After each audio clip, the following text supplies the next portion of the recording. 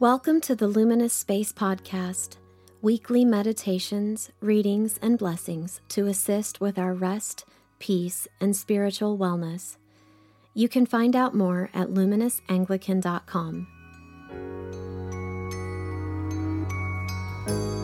So welcome back to the Luminous Space Podcast. Today is Good Shepherd Sunday, and truthfully, it's one of my favorite times in the calendar to reflect.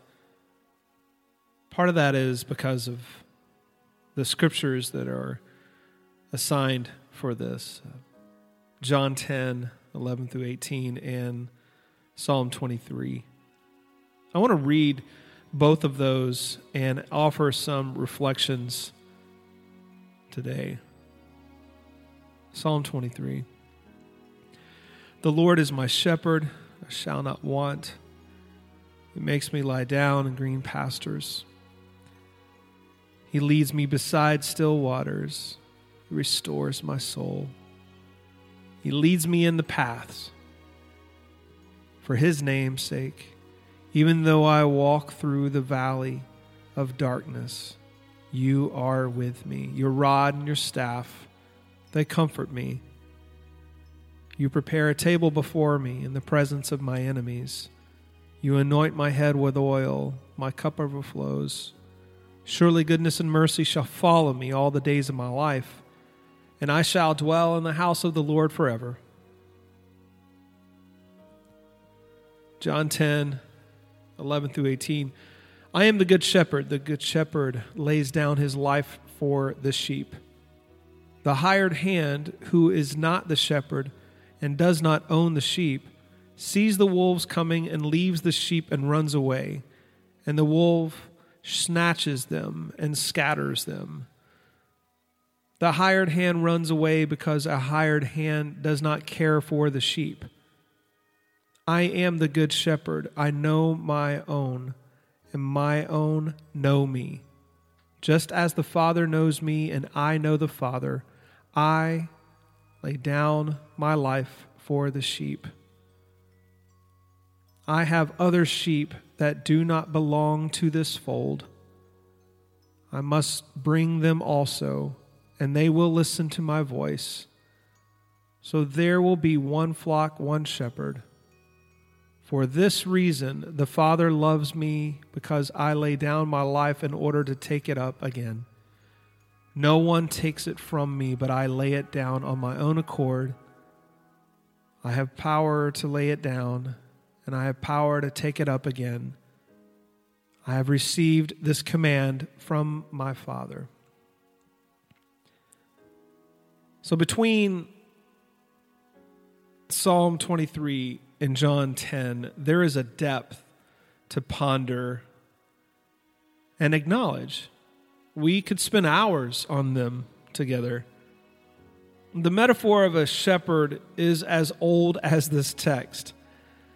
And today we have some space to reflect on our projections of Christ, our good shepherd. Have we hidden Jesus behind our bad experiences or our distorted view of a spiritual leader? Well, that's addressed here in this passage of John. A hired hand doesn't really care for the sheep. They scatter when trouble comes.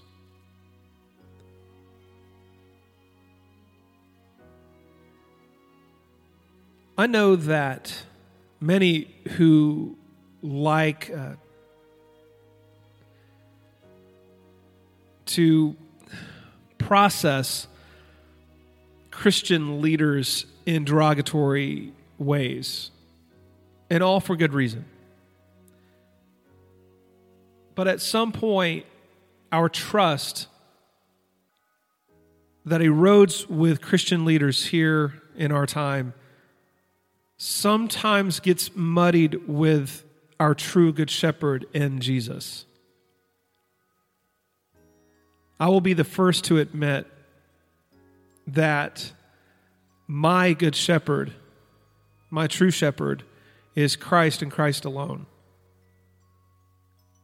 I love the relationships and the polity that we find in our Anglican world of bishops and archbishops, other priests and deacons. These are helpful actually in our times, more so maybe now than we've ever known. But all of our true Good Shepherd is Christ. Set apart and holy. And I don't know anyone who likes to be referred to as a sheep. I mean, it's mostly used with derogatory intent these days. But in our worship of individualism, most of our idols have been made in our likeness.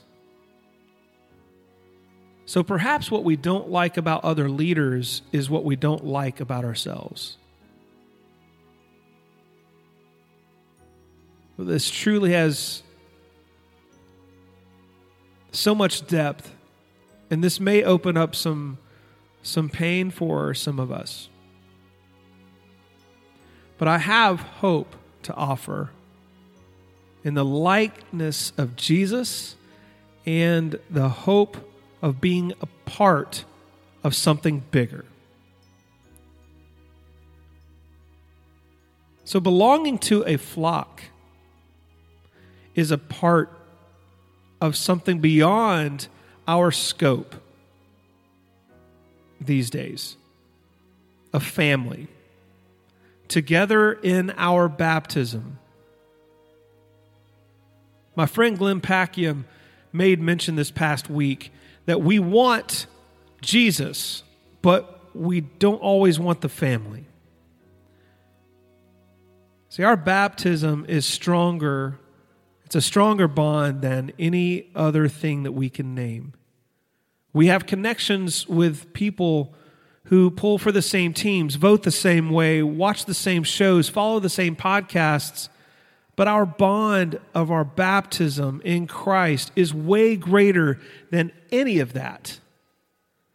And that means that a Christian in Syria can be more of a sister or neighbor than someone who lives across the street. And that this doesn't mean that we aren't to be neighbors or in solidarity with our humanity with one another. We are to be salt and light wherever we are. But being a part of a family can be difficult. And we all have a crazy uncle or aunt or cousin. But to acknowledge that we are part of a flock helps us to see that we are with a good shepherd. To be aware of whose we are. In ancient times, shepherds did not drive their sheep. They led them, they guided them to sources of fresh water that they were unlikely to find on their own. It was also the shepherd's job to look out for them, to acknowledge the landscapes and terrain where they were traveling.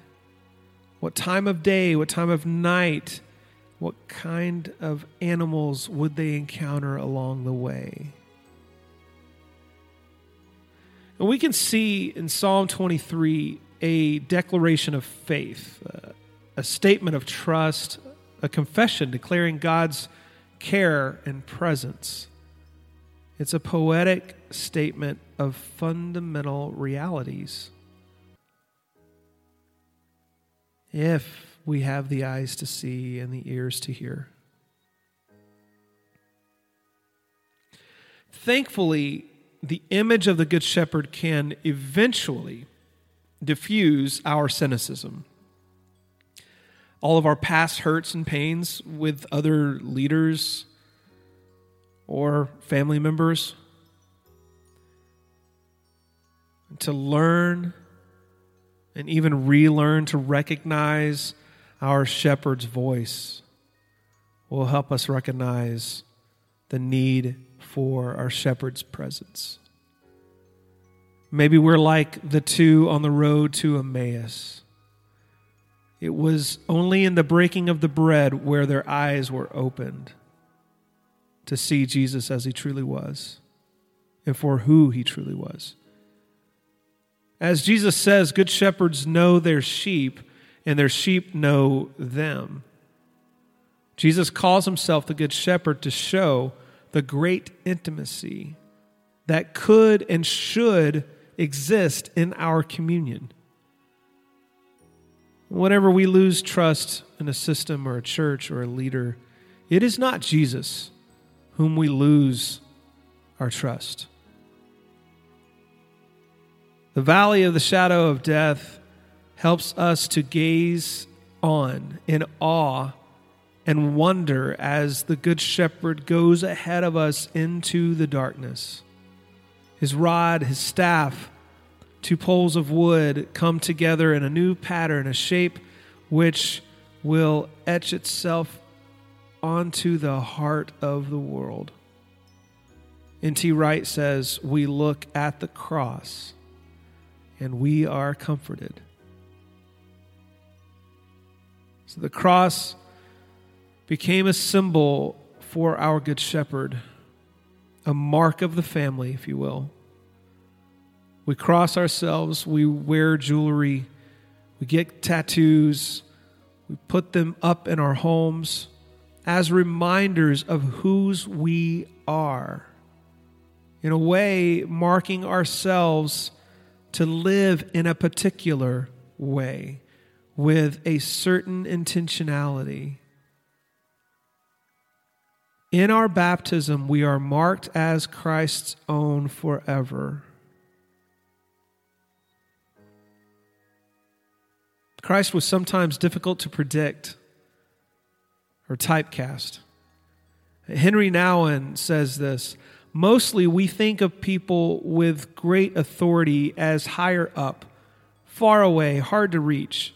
But spiritual authority comes from compassion and emerges from deep inner solidarity with those who are subject to authority. The one who is fully like us, who deeply understands our joys and our pains, our hopes and despairs, our desires, and who is willing and able to walk with us. That is the one to whom we gladly give authority and whose subjects we are willing to be.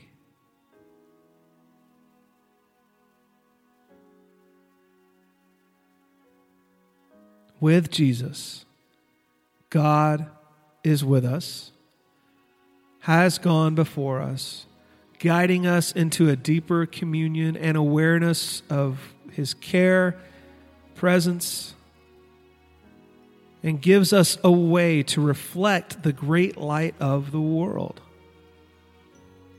Thanks be to God.